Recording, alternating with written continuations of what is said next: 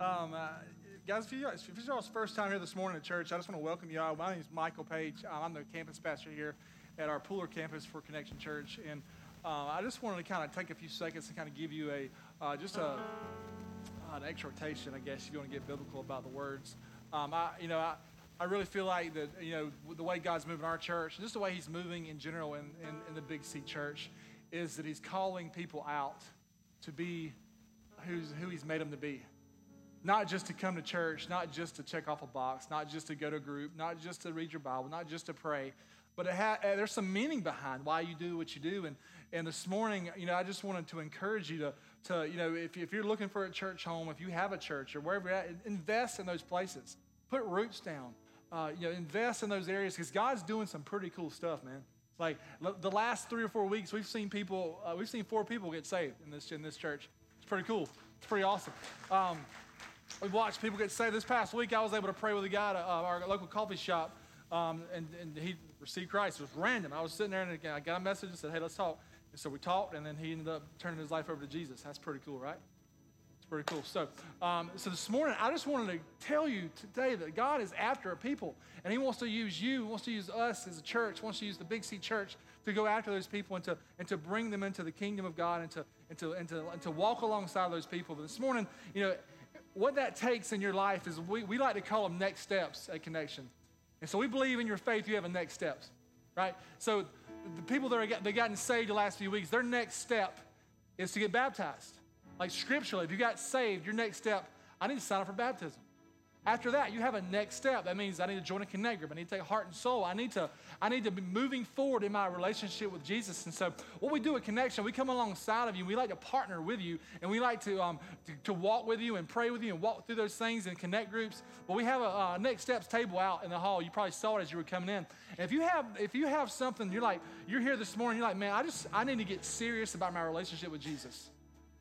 If that's you, we want to help you out with that.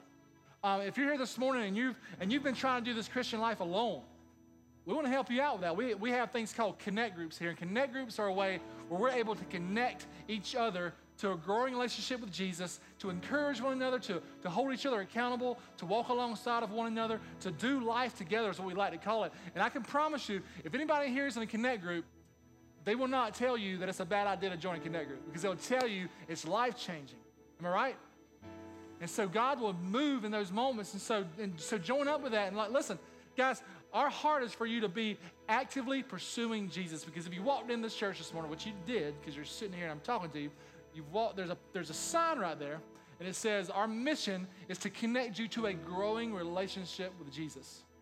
And a growing relationship with Jesus looks very active. It looks very, there's movement and energy and life there. It's not dormant. It's not dead. It's not stale. It's not, I'll read if I have time. I'll pray if I have time. I'll serve if I have time. I'll give if I have enough. I'll do this. I'm giving all of me for all of him, period. It's giving everything for him and walking in that obedience with him. So this morning, that's just my heart is I wanted to welcome you, and then I wanted to give you the opportunities to do those things because our heart this morning is, in the last few weeks and the last few months God has been turning our hearts to prayer. Back to prayer. Because I believe if you're going to be a person who is spirit-filled, first of all, do we have anybody here this morning that desires to be full of the Holy Spirit? Does anybody feel that way? Anybody? 4? Okay, 3 or 4 people. Okay, so listen, I believe if you desire to be full of the Holy Spirit, you have to be a person that is praying. If we want to be a spirit-filled church, we have to be a praying church. Right? Can we agree with that? That has to be it. And so the next few minutes, I just want to spend some time in prayer. And I wanted to announce some things to you real quick. And I want to announce them to you out of encouragement because I'm fired up about it. Because I'll tell you that back. I'm nervous and fired up. How about that? And so this past 2 weeks ago, we found out that our contract for the school to meet here every Sunday is going to be over in December. So we don't have a place to meet. And you're like, Michael, what's the plan? I have no idea. No clue. But guess what God does? And I'm going to tell you what happened. So what's happened so much is I've never, ever, ever had a moment in my life where I look back and say, God, you didn't take care of me. You didn't have my back. I've always looked back and said, God, you got it. You took care of it. You did something. You made a way when there was no way. That's what he did when he saved us, right? He made a way when there was no way. And so what I know is that God's going to make a way. But what I want to do over the next week, I want you. First of all, I want you guys to commit to come back next week. And then next week, we're going to introduce a time of prayer and fasting for the next 21 days as a church. Because we believe that a church that's on movement together, that's praying and fasting together, is a church that is on fire and that is on mission, that is working together to see the kingdom come to earth and see the gospel move forward in our community. Because if you're here this morning and if that's not your goal, maybe you made a wrong turn, you're in the wrong place, because our hearts should be about seeing the kingdom come to earth and the gospel push forward, just like we see in Acts. Is that right? That's what we see in the Bible. That's what it talks about. And so next week, we're going to start a time of fasting and praying as a church. And we're going to do that as a church because we want to see God move in our community. We want to see people's hearts changed. There's three things. We want to see people's hearts and lives changed by taking next steps of salvation, of joining connect groups, of those things like that. And number two, we want to see God provide a building for us to meet in next year. We want to see God do that. We believe he will. And the last thing is we want to see, the third thing and the most important thing is we want to see people invest. People invest in the church that God's calling them to, whether that's here or anywhere that God is moving you to go. Like we want you to invest where you're at. Be planted, be rooted. Your time, your energy, your finances, your love, your life is being poured out to see the kingdom push forward and the gospel be pushed forward in the community that we're planted in. And so we want to see people making next steps. We want to see a building to be provided for us, and we want to see that people being invested and rooted where they're at. Is that good? Anybody commit to do that with me starting next week? Okay. Next week we're going to get a real firm commitment. We're going to raise our hands. We're going to get fired up together, and we're going to do that together as a church. Because I believe a church that's moving together in one direction is a hard, unstoppable force. But why? One, because it's a lot of people doing the same thing. But it's two, people full of the Holy Spirit, unstoppable. We saw it in Acts. And so it's something to get fired up about. A lot of times in church, it's like, oh, we're here again. Let's stand up, let's sing, let's do this and that. Guys, this is something to get fired up about, to get excited. If it's not making your heart beat faster, that, well, man, God's going to do expectancy, man. God's going to do something. Okay? And so this morning, I just want to pray, and then we're going to jump into Ephesians 6. If you want to go ahead and turn there, you can. And so I'm just going to pray for us. So, Father God, we love you. I thank you for who you are and what you're doing. I thank you for what you're going to do. I thank you, God, for the things that you've already made decisions on that we can't even see yet. God, I thank you for the people in this room, God, that are seeking something they don't even know they're seeking. God, I pray this morning that you would tear down walls of bitterness, that you would tear down walls of religion, that they would follow in the name of Jesus, Father, because we know that religion will do nothing but bind us. I pray this morning that you would free us up from that you would give us freedom in the Holy Spirit to hear the word of God, to apply it to our lives, and to see you work. Lord, I love you. I thank you for who you are. I thank you for all that you've done. I thank you for all that you're doing. I thank you for all that you're going to do. Father, come. Feel these words this morning. Feel the words of Scripture. Feel our hearts this morning, God. Move in our church, God. Open up the doors for us to be able to reach more people with the gospel and reach more people for the kingdom in this community, God. Well, Lord, we just ask all this in Jesus' name. Amen. So everybody, I hope's awake because it's about to get crazy in here, man. Y'all fired up? All right, here we go. So we're doing good. First-time guests, y'all been welcomed. Y'all are fired up. Y'all are a part of the family now, so we're good to go. So this morning, I just wanted to take that time to kind of pause for a second because I feel like so many times we forget to pause and really see what's going on around us. Like, how many people have a full schedule this week?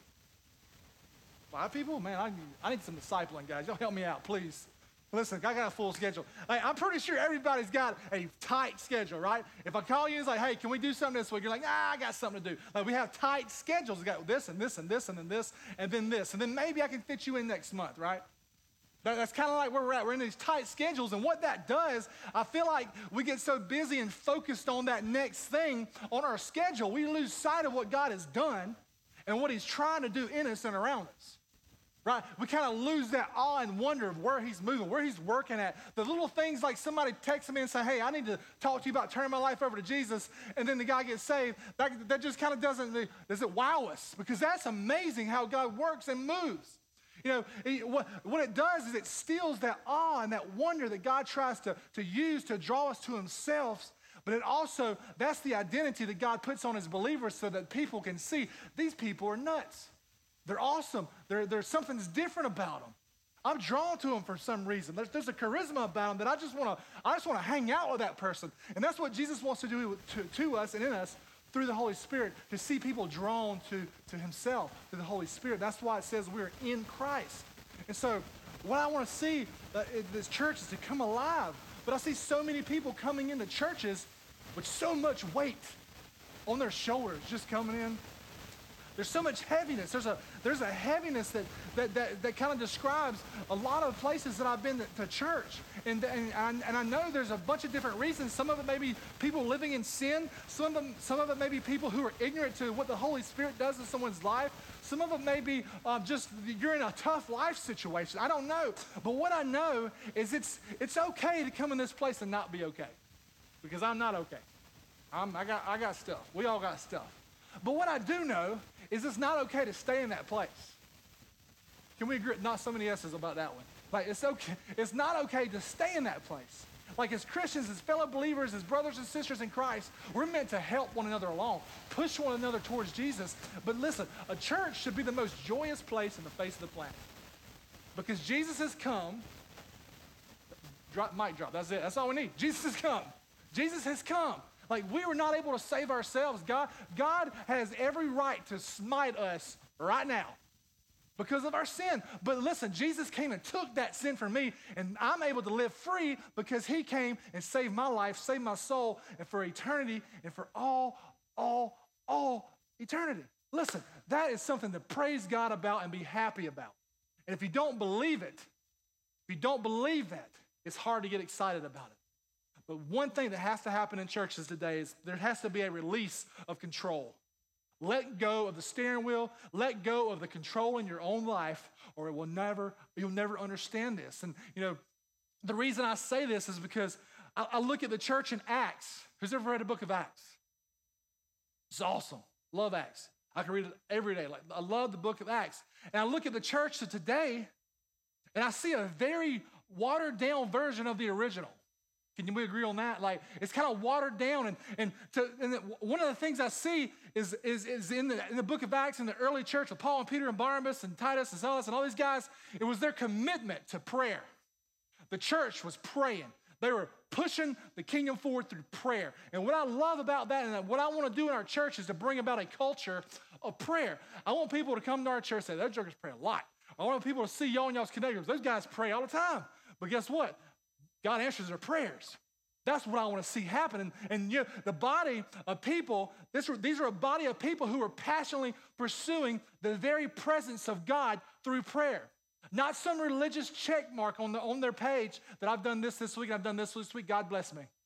That's not what it's about. Like, listen, to be a body of people who are passionately pursuing the presence of God is to be a people who are dead to self.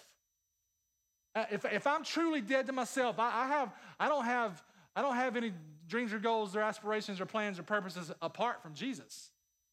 And that's where the flesh and the spirit come into war. Because us in America, I got my American dream tucked away. I got my nest egg here. I got this and this and that. I got my stuff that I want to accomplish, but then I got my stuff for God too, right? So I'm good over here.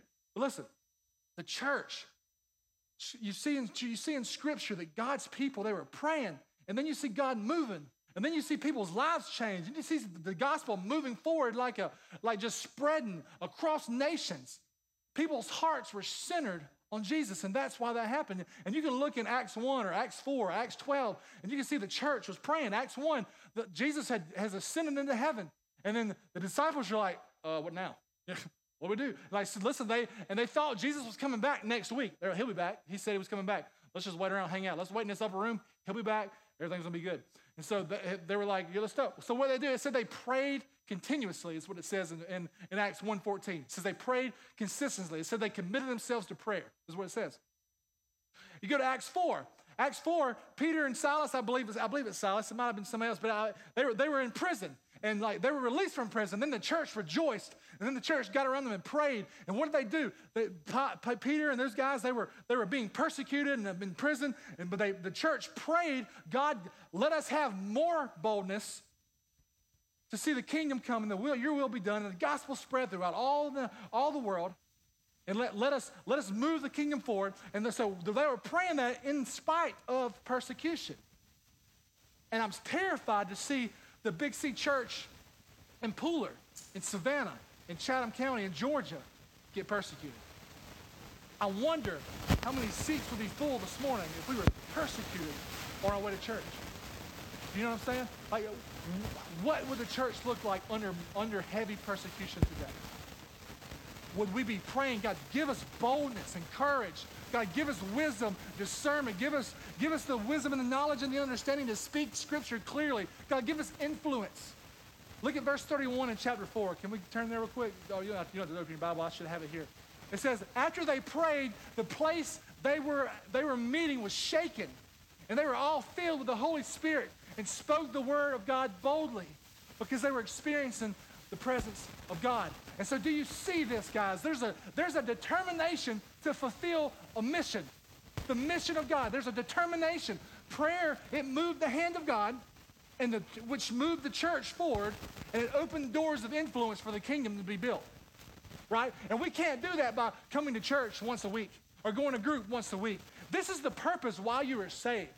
To say I'm saved to escape hell, that's a slap in God's face. The reason you're saved is to bring glory to the earth, is to bring the kingdom here. That's why you're saved. It's not to say, I got my fire insurance, I'm good to go. That's not what it's about. Listen, we have to hear this morning, is that prayer covered the church against spiritual attacks. And that's what we're going to be talking about this morning, spiritual warfare. It covered them. It didn't stop the attacks from coming. They're still attacked, but it allowed the church to endure under the attacks. You can look back in the Old Testament, Shadrach, Meshach, and Abednego. Awesome names. I almost named my kids that. I did not. I was just kidding. Listen. Shadrach, Meshach, and Abednego. Those guys were passionate. They refused to bow down to false idols. They refused to bow down to the image of the king, and they were thrown into a fiery furnace. Anybody remember this story from Bible school? Yep. Okay. Good. All right. Cool. So, did God save them from the fire? No, He didn't save them from the fire. They were in the fire. They were in the fire, but guess what? God went in the fire with them. God was in the fire. They were in the fire, but guess what? They threw those guys in. The king says, hey, didn't we throw this many people in? Now there's another one. What the heck? Jesus was in the fire with them. We're not saved always from trials and tribulations and persecutions, but one thing Jesus promises us is that He'll be with us in those moments to deliver, to give us peace, to give us wisdom, to give us understanding, and to see purpose behind the pain and the persecution that may happen in those times. We need to have our eyes set on Jesus to have that point. And I firmly believe that we would see a power in our churches like we would never experience before if our hearts and our minds and our eyes will be completely centered on Jesus. And that's why I'm so focused about this 21-day fast as a church, because I think if we can focus our minds together on the Lord, seeking His will, His plan, His desires, and His way, that we'll see something amazing happen in this community. I'm fired up about it, man. And I told you a minute ago, to be a Spirit-filled believer, you have to be a praying believer. You have to be. To be a Spirit-filled church, you must be a praying church. And I'm committing as your pastor that we will make this shift. This is going to happen in our church. We're going to be a praying church who is seeking the will of God. And I want you to commit with me and to each other to be able to do that, because think about this seriously for a second. If God had His way in our church, how would our church look? If there's no boundaries, God had His way, and our way went out the window, what would our church look like? Man, you couldn't imagine it. Think about it for your life. If God had His way in your life, what would your life look like? If you would get out the way, what would your life look like? So my point this morning is ask you, where are you at? Where are you at this morning? Why are you even here this morning in church? What's the point and what's the purpose? And would you be willing to respond to God as He's calling, as He's leading, as He's moving, as He's working? Because it's all about a response. All about a response. Is God calling you to invest? Get involved, get invested, get rooted in this place. Or is he saying, hey, confess this sin and move forward? Is He saying, get out of this rut that you're in? Where is He calling you? Because each person is different. Everybody in here is different. We're all in a place where we need to take next steps. Some of you may be in a great place. Some of you may be in a hard place. But we're all in the place together.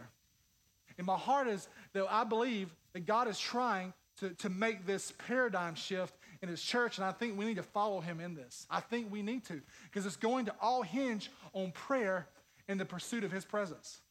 It's going to. It's going to. And so this morning, as we go into Ephesians 6, we're going to look at the unseen battle that's going on all around us right now, all around you in your life. It's going on, and it's all going to hinge on that prayer that we're talking about, because it's real. If you haven't experienced this spiritual warfare, this spiritual battle, this spiritual thing that comes against you, there's three things that it may happen. One, you may be ignorant to what it is. You may not know a clue what's happening. You just, whenever I talk about it this morning, I'm like, oh, that's what that is? You may have no idea. The second thing is you're an ineffective Christian who's sitting on the sidelines, not in the game. The third thing is you might not be saved. Those three things, if you're not aware of this battle, those three things are kind of where you're at. There's probably a few more tick marks maybe, but that's the three that I pulled out in my prayer time and reading through this. And so this morning, as we turn to Ephesians 6, that's what I want us to remember, because it's that important. And so we're going to read Ephesians 6, verses 10 through 12 real quick, and then we're going to jump in, okay? So it says this. It says, Ephesians 6, verses 10 through 12. Finally, all right, let's stop there. So finally means everything I've told you from chapters 1 through 5. Finally, pay attention to this, because everything I'm about to tell you is the application of chapters 1 through 5. Okay, does that make sense? Everything I've told you, this is how you apply it. Okay? Finally, be strong in the Lord and in his mighty power. Takes all the pressure off us, right? Put on the full armor of God. Why? So that you can take your stand against the devil's schemes. For our struggle is not against flesh and blood, but against the rulers, against the authorities, against the powers of this dark world, against the spiritual forces of evil in the heavenly realms. So what I'm saying this morning is we need to start taking it easy on people and realizing there's something else happening. We tear people up. And one thing I've noticed about Christians, guys, is even people who've been saved for years and years and years, is that for the most part, they seem to be very unprepared for the spiritual battle that ensues as they endeavor to follow Christ. They do, and it's sad. Either we don't know about spiritual warfare, we're scared to talk about it, or we refuse to acknowledge it and hope that in the end, ignorance is going to be bliss.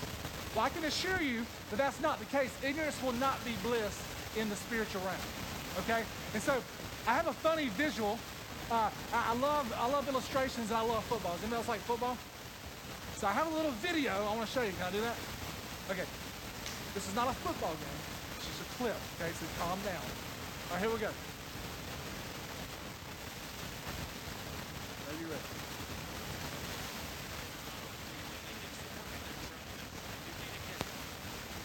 They still have 18 on the play clock, but you saw Nick Steamroller practicing on the bench.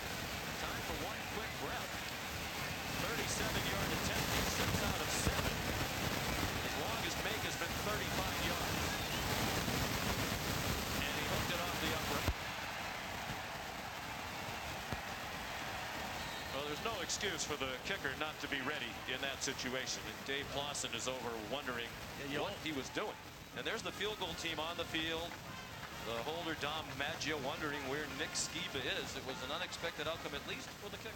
Yeah. All right, so it was an unexpected outcome, at least for the kicker. Okay, see, listen, he wasn't on the field. He wasn't even, where was he at? He was gone. And so, listen, I was sitting there watching this last week, and I was watching the Not Top 10. I was like, that's an illustration right there, man.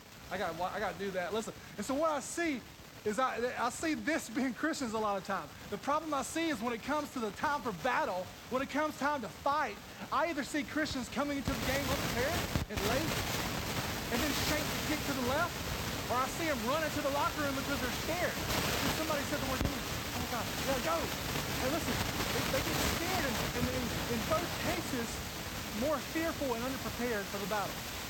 They end up being fearful and unprepared. God's called us to be strong in the Lord and the strength of his might. Jesus' might. He's already conquered the grave. He's conquered death. He's conquered Satan. We're fighting a defeated foe. Thank God. He's defeated already. We play from a path. We play on a field that's already been won, a victory. We're playing from victory. It's awesome. So here's another illustration. On Tuesday, June the 6th, 1944, there's a picture for this, Thomas, if you want to throw it up there. 5,000 ships carrying Allied troops landed on the beaches of Normandy. Who knows about this? World War II, right? Now, look, the biggest land invasion to date, even. It's huge. terrified. I watch movies about it and I cry. I'm like, oh, don't let this happen in my life, please. It's terrifying. Could you imagine going on the beaches of Normandy and the doors open, there's machine gun fire everywhere. It's just like, it's terrifying. It'll freeze you, and it makes me nervous thinking about it. But for those of you who don't know it, like, this is kind of where we're at, guys, because these men that we looked at on those pictures, they fought and won this war. They've been trained, committed to freedom and to fighting for their freedom, and understood the potential costs that came with being in the battle. And they realized that once that door opened and the boats were landed and the doors flew open, there was going to be this barrage of machine gun fire and these mortar shells, and they still continued to press forward. Could we do that? Right? You know what I'm saying? Because listen, that's where we're at. They understood, and this is what we have to understand as Christians, they understood that the fight was real. They understood that the fight was necessary. And they understood that it was unavoidable. They understood it was real, necessary, and unavoidable. But when Christians get saved and come to Christ, I feel like they get surprised when they start getting attacked. It shouldn't be that way. I feel like it's kind of like somebody on D-Day jumping out the boat and then turning back and say, bro, they're shooting at me. What the heck? They're supposed to be shooting at me? And so that's the way we face our faith sometimes, is like, we're surprised that we're attacked. But listen, that's where we're at. We're in a battle. And the problem I see in the church, it can be summed up by a quote by C.S. Lewis, a great, super smart theologian. He says, when it comes to Satan, people usually fall into one or two errors. Either they take him altogether too seriously, or don't take him seriously enough. And I've been a part of churches that saw demons behind every rock. And I've been a part of churches that have never mentioned the battle at all, or the enemy at all. And by ignoring this topic, what we've done is we've ignored a very significant theme that we see in Scripture, and we've created a lot of powerless people, a lot of powerless Christians who go to church, great, who give tithes, great, who are part of connect groups, wonderful. Satan don't care about that. Wonderful. Go to those things. But when you get engaged in the battle, you start fighting for your brother and sister to your left, to your right. You start fighting in worship for things going on in your life, things going on in the life of our church, like finding a building, seeing people to go from death to life, seeing people get saved and discipled and put on mission. We start fighting for those things in the spiritual realm. Satan don't like that at all. Because if what Jesus said in Scripture was true about the battle, and we aren't prepared for that battle, it would be just like walking out on the beaches of Normandy on D-Day with a towel and a pool noodle and saying, look, let's go to the beach. Right? No, there's a battle going on that we have to be prepared for. You'll be destroyed if you try to follow Jesus and ignore the fact that there's an enemy. Destroyed. 2 Corinthians 10, verses 3 through 5. It says, though we live in the world, we do not wage war as the world does. The weapons we fight with are not weapons of the world. Well, how do I see them? How do I know them? We're going to read about it in a second. On the contrary, they have divine power to do what? Demolish strongholds. There are people sitting in this room right now that have strongholds. I don't even know about them. We have to fight through those things. We have to be aware. That's why there can be no such thing as passive Christianity. If we're passive in our faith, strongholds are going to be built, and it's just going to be like a normal, everyday little thing. We have to fight through these things. We demolish arguments and every pretension that sets itself up against what? The knowledge of God. You fight to see it come out. And we take captive every thought to make it obedient to Christ. You take every thought captive. And I don't know if you know this or not, but Satan can care less whether or not you believe in him. He don't care. He don't care if you believe in him or not, because he's not after recognition. He's after your destruction. He's after the destruction of your influence and the things that God wants to put in your life. And in 2 Corinthians, Paul tells us that he even disguises himself as an angel of light. That's terrifying to me, man. Like, is this an angel? Is it a demon? So it's back and forth. And that's why we look at 2 Corinthians 10. We look at it and it says, we take every thought captive and make it obedient to Christ. That means I'm in the Word. I know Scripture. And I'm putting everything through this filter because this is truth. This is truth. My heart will lead me astray unless it's rooted in truth. So it makes sense that in our modern Western world that Satan's most effective attacks wouldn't come from a place that you would expect, right? It don't come from a place, I saw that coming. That's not how an enemy works. It's going to come from a stealthy, invisible, behind the scenes place usually in our culture because of everything we're faced with. And that's why Paul says in 1 Peter chapter 5, he says to be alert and sober-minded. That means you can't be passive. It means we have to be alert, awake, ready for battle. One of the more accurate translations talks about to gird your loins. And that's a military term where they had their robes on and they would pull their robes up and tie them around their waist so they could run into battle, is what they were doing. It says gird your loins, be alert and sober-minded. Why? Because your enemy, the devil, prowls around like a roaring lion. And what I see in this verse is two things. I see two things in chapter 5 of 1 Peter. The first thing is Satan's a hunter. We have any hunters in here? Anybody like to hunt? Got one or two. We're in Pooler, I guess. So he's a hunter, and what I know from my time as a hunter is that hunters don't care if you see them or not. In fact, you kind of don't want to be seen, right? If the deer sees you, he's gone. Listen, he don't want to be seen. He doesn't want you to be aware that you're being stalked. You're being stalked like a lion, and you're about to be pounced on. The second thing I see Peter comparing Satan to a lion. And I'm not sure about you guys, but I'm a planet Earth fanatic. I love planet Earth. My wife hates it. I love it. 1 and 2. Yeah, both of them. I'm also a huge fan of lions. I love lions. I've had the chance to go to Africa and seen some up close and personal. It was nerve-wracking for me. But there's a fun fact about lions is a lion's most frequent way of killing something is method. I would say he would just like rip it up. That's the way he kills them. He just jumps on, rips their head off. That's what he does because he's lying. But that's not what he does. And his most frequent method of killing is suffocation. I thought that was interesting.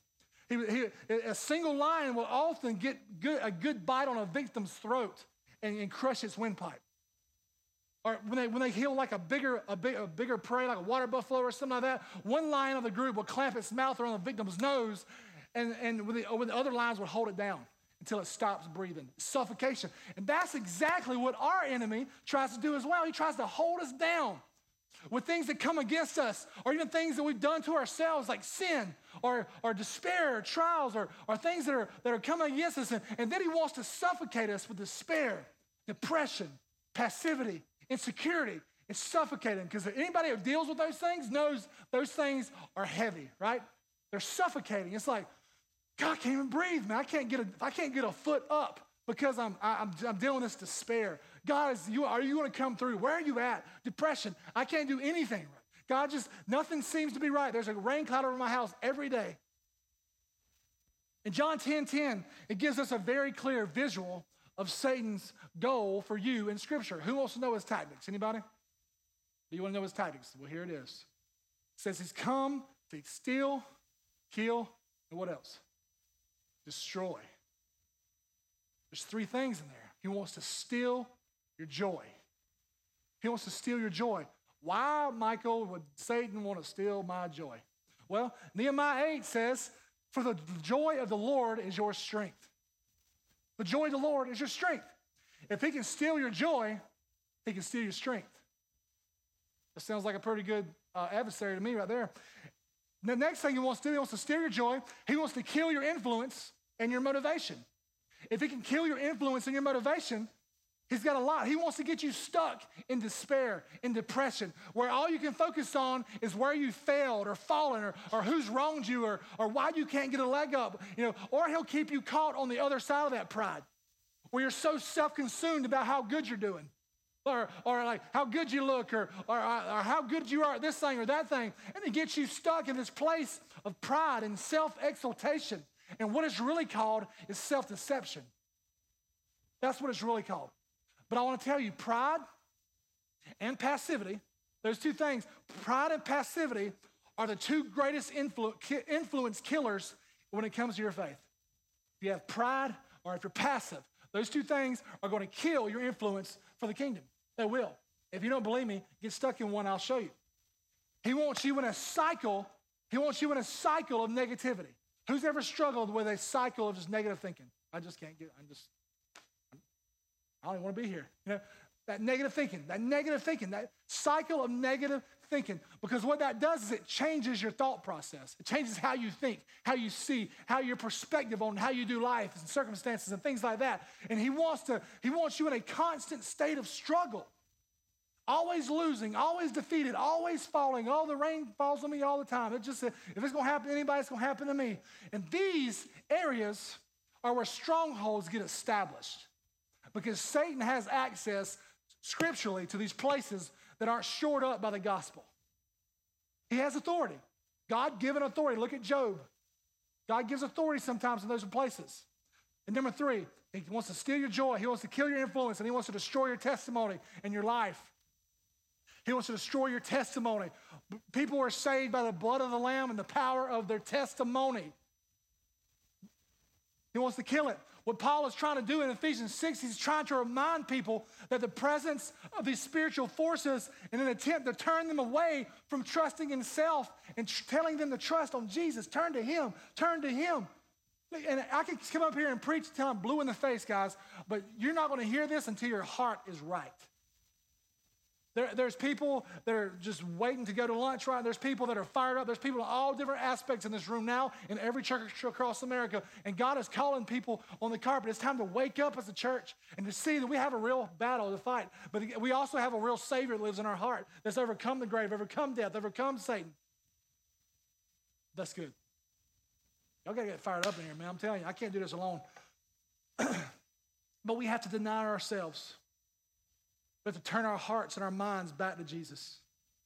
We have to turn our hearts and minds back to Jesus. Verse 13. After hearing all this, therefore, put on the full armor of God. Not just half of it. The full armor of God. So that when the day of evil comes, you may be able to stand your ground. And after you have done everything, to stand. And there are 2 phrases in here, verse 10 and verse 13, that I want you to pay attention to. Verse 13 says, stand your ground, and after you've done everything, stand. First, you can't escape this battle. This is a military cry. You can't escape it. This kind of language, it takes away our tendency to lean towards passivity. It takes away, it keeps us in that active state. And there are only 2 places in Scripture that tells us to run. Only 2 places in Scripture. One's sexual immorality. The second one is money, love of money. Run away from love of money, run away from sexual immorality. Those 2 things, run. It says run. It says we should flee. Everywhere else in Scripture it says stand firm because you can't escape it.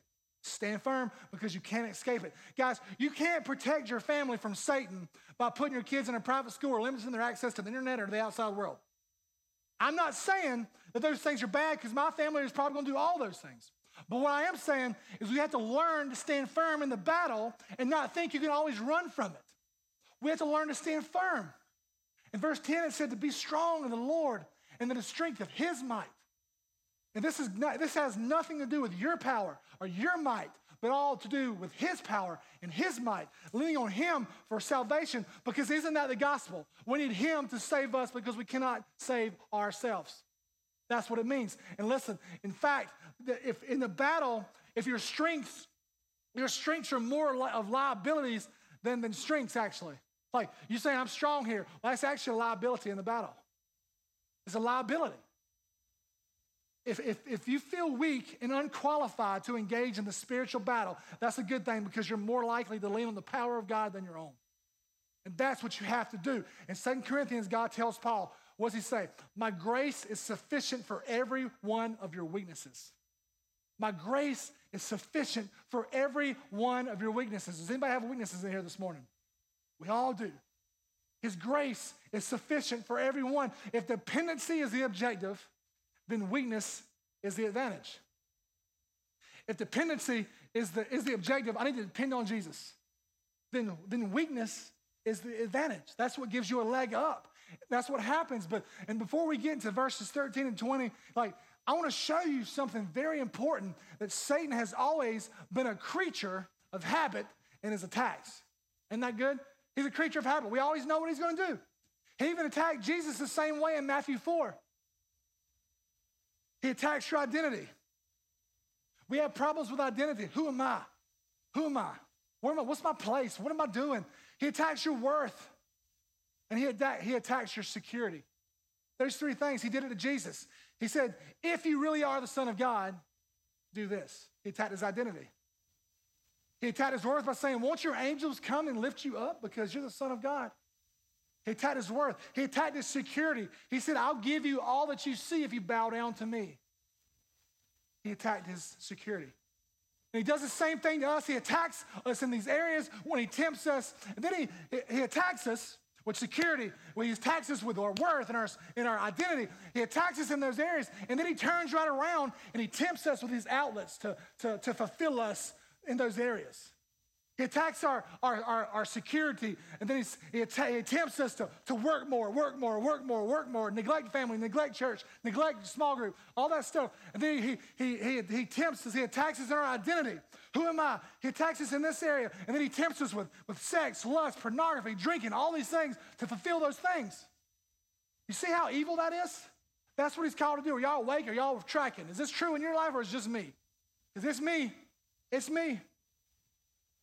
What Paul's doing here is he's trying to get the Ephesians to see that the gospel not only saves you, but it also sustains you.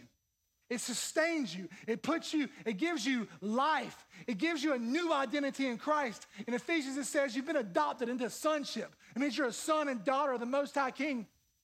That's good news. It gives you worth. It says you're heirs with Christ. If I'm an heir of the King, I have worth. I'm going to walk a little taller. I'm going to be a little more confident in how I do life. It gives you security through Christ. It says we're his. We're found in Christ. We're covered in the blood of Jesus. 2 Corinthians chapter 1, verses 21 to 23, or 22, it says, now it is God who makes both us and you stand firm in Christ. He anointed us, set a seal of ownership on us, and put his spirit in our hearts as a deposit. What's the next word? Guaranteeing what is to come. Is there any chances that it might not happen in a guarantee? No, guarantee is sure. You have security in Jesus. You never outgrow the beauty of the gospel, guys. You never outgrow the power of the gospel. You never move away from the gospel. The only way to grow deeper in the gospel is to go deeper in it. Dig deeper into the gospel. Go deeper into the gospel. Let's read some more. Verse 14. Stand firm then with a belt of truth buckled around your waist, with a breastplate of righteousness in place, and with your feet fitted with readiness that comes from the gospel of peace.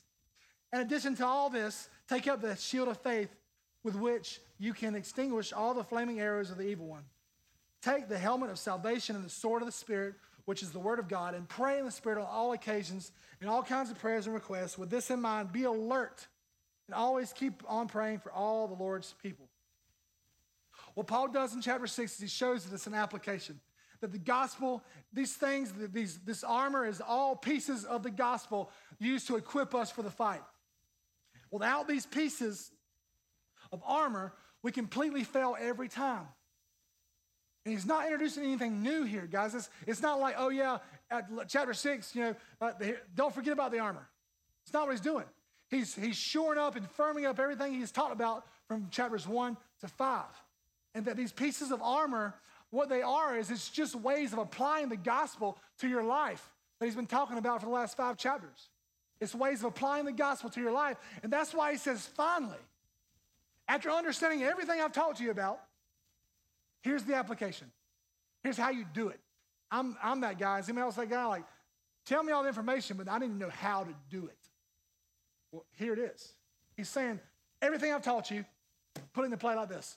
Do this, do this, do this. And each of these 6 pieces of armor I'm about to talk about is simply a way of applying that to your whole entire life. And the idea is that the gospel should cover every part of your body, every part of your life, because where the gospel has fortified you, where it's solid, where it's built up in your life, Satan cannot attack you. Where the gospel has fortified your life, Satan cannot attack you. And putting on these pieces of armor, what it does, it fulfills Paul's command in verse 10. It says, being strong in the Lord. Because if I have the armor, if the gospel is overwhelming my heart, my mind, my feet, my chest, then what it's going to do is going to make me strong in the Lord. The gospel message, guys, is that you're weak. I'm weak. I'm sinful. I'm walking in darkness, spiritually dead, And all of a sudden, God saved me. God saved me through Jesus. And you're saved when you realize that you didn't have the strength to save yourself. Is that right? That's when you're saved. I didn't have the strength to save myself. And if you're going to be saved, it's going to have to be done for you by someone else. In the same way, you gain spiritual power when you realize I don't have the ability to overcome Satan in my life. I'm going to have to trust in God's grace and power to do it. And real quick, I just want to run through these pieces of armor real quick. And so the pieces of armor is where you apply the gospel in each area that you're vulnerable. Then what does this mean? Stand firm in the belt of truth. Number one, your belt goes around your core, right? It goes around your core. I don't think anybody understands. Like it goes around your core. It holds everything up. And back in the day, whenever Paul was writing this, he was attached to a Roman guard. He probably saw swords and battle armor, and it was you would hold swords, and you would hold your battle equipment on your sword. So everything you fight with is held on your belt. Everything is centered on the truth. The truth is what? Scripture. The belt of truth implies that you're grounded, your perspective on everything in life, on what the Word says. Your marriage, your sexuality, the purpose of life, generosity. And you determine truth by what God says is truth, guys. Because if you read anything in this Scripture and you don't agree with it, guess what? You need to shift your mind a little bit because this is right and you're wrong. It's truth. It's truth. It's truth that's inerrant. You understand that truth, and this is what I want you to say. I'm going to ask you this, and I want to tell you, like, truth can't be created. Truth can only be revealed. Can we agree on that? You can't create truth. Truth can only be revealed.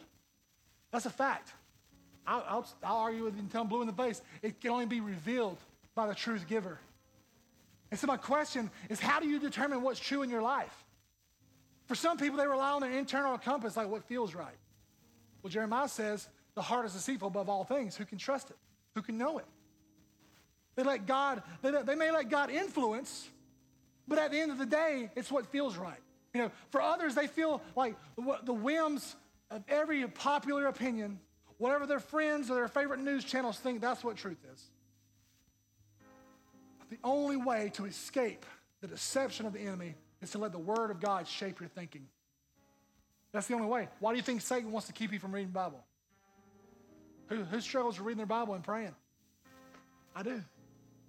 Why does that happen? If I get this in my mind, I'm a warrior. So God, do you know the Word of God, guys? Or do you know the Word of God? Because I know He has attacks on us. He attacks us in the Word, but one or two ways. First way, He wants us to doubt it. The second way, He wants us to neglect it, to push it away. And so my question, I kind of want to do an experiment this morning, is what you believe about this book, and does how you treat it line up with what you believe about it? Because just for a show of hands, I promise you I'm not setting you up, but who believes this is the inspired word of God Almighty? I believe it. I believe it. Now, there's probably going to be a few. Who's ever read this from cover to cover? 1, 2. I asked myself that question today. I'm like, do I really believe that if I haven't read it from cover to cover? If this is the word of God Almighty, and I haven't done that, do I really believe that's what it is? Does that make sense? And listen, if we haven't done that, do we treat it like it's the life-saving truth that we confess that it is? Or do we not? And that's not meant to condemn anyone, but it's meant to show us where we're at. Does that make sense? Breastplate of righteousness. It covers our heart, our organs, like righteousness, holiness. We have a personal responsibility to follow Jesus in His holiness, who He is, what He wants. We have a responsibility to have the belt of truth and to obey it. To read it, obey it. Walk it out. Walk it out. Because what I promise you is Satan's going to use whatever part of you that isn't surrendered to God and conform to His truth as the focal point of his attack. That's what he's going to do. And whatever part of your life is not brought into obedience with God will be Satan's focal point of that attack, I promise. Number 3 is the feet fitted with readiness. Guys, so many times I feel like people think that preaching the gospel and being evangelists, people think that's what pastors are supposed to do. It's not true. We're called to preach the gospel, to share Christ. The feet fitted with readiness is a offensive weapon. Is sharing the gospel with people, and that's how we overcome Satan's work in people's lives. That's how we do it. We share the gospel. We share the hope of the gospel, the hope, the love of Jesus, the gospel. The word of God can only go to work once it's been spoken to someone, and hearing the word of God is the only way that creates interest in the word of God. And so many times we shrink back in fear, and God's called us to be ready with the gospel of peace, to share. Understand, as a church, we need to be people who's doing that. We don't need to be like David, who fell into adultery. He was at home, disengaged from the battle when everyone was at war. Everyone else was fighting. David was at home lounging. Some of us are like sitting ducks for Satan because we're bored. God has made it so that we're only healthy as believers, as Christians, when we're in the fight. That's pretty interesting. Only we're healthy is when we're fighting in the battle. Number 4, the shield of faith.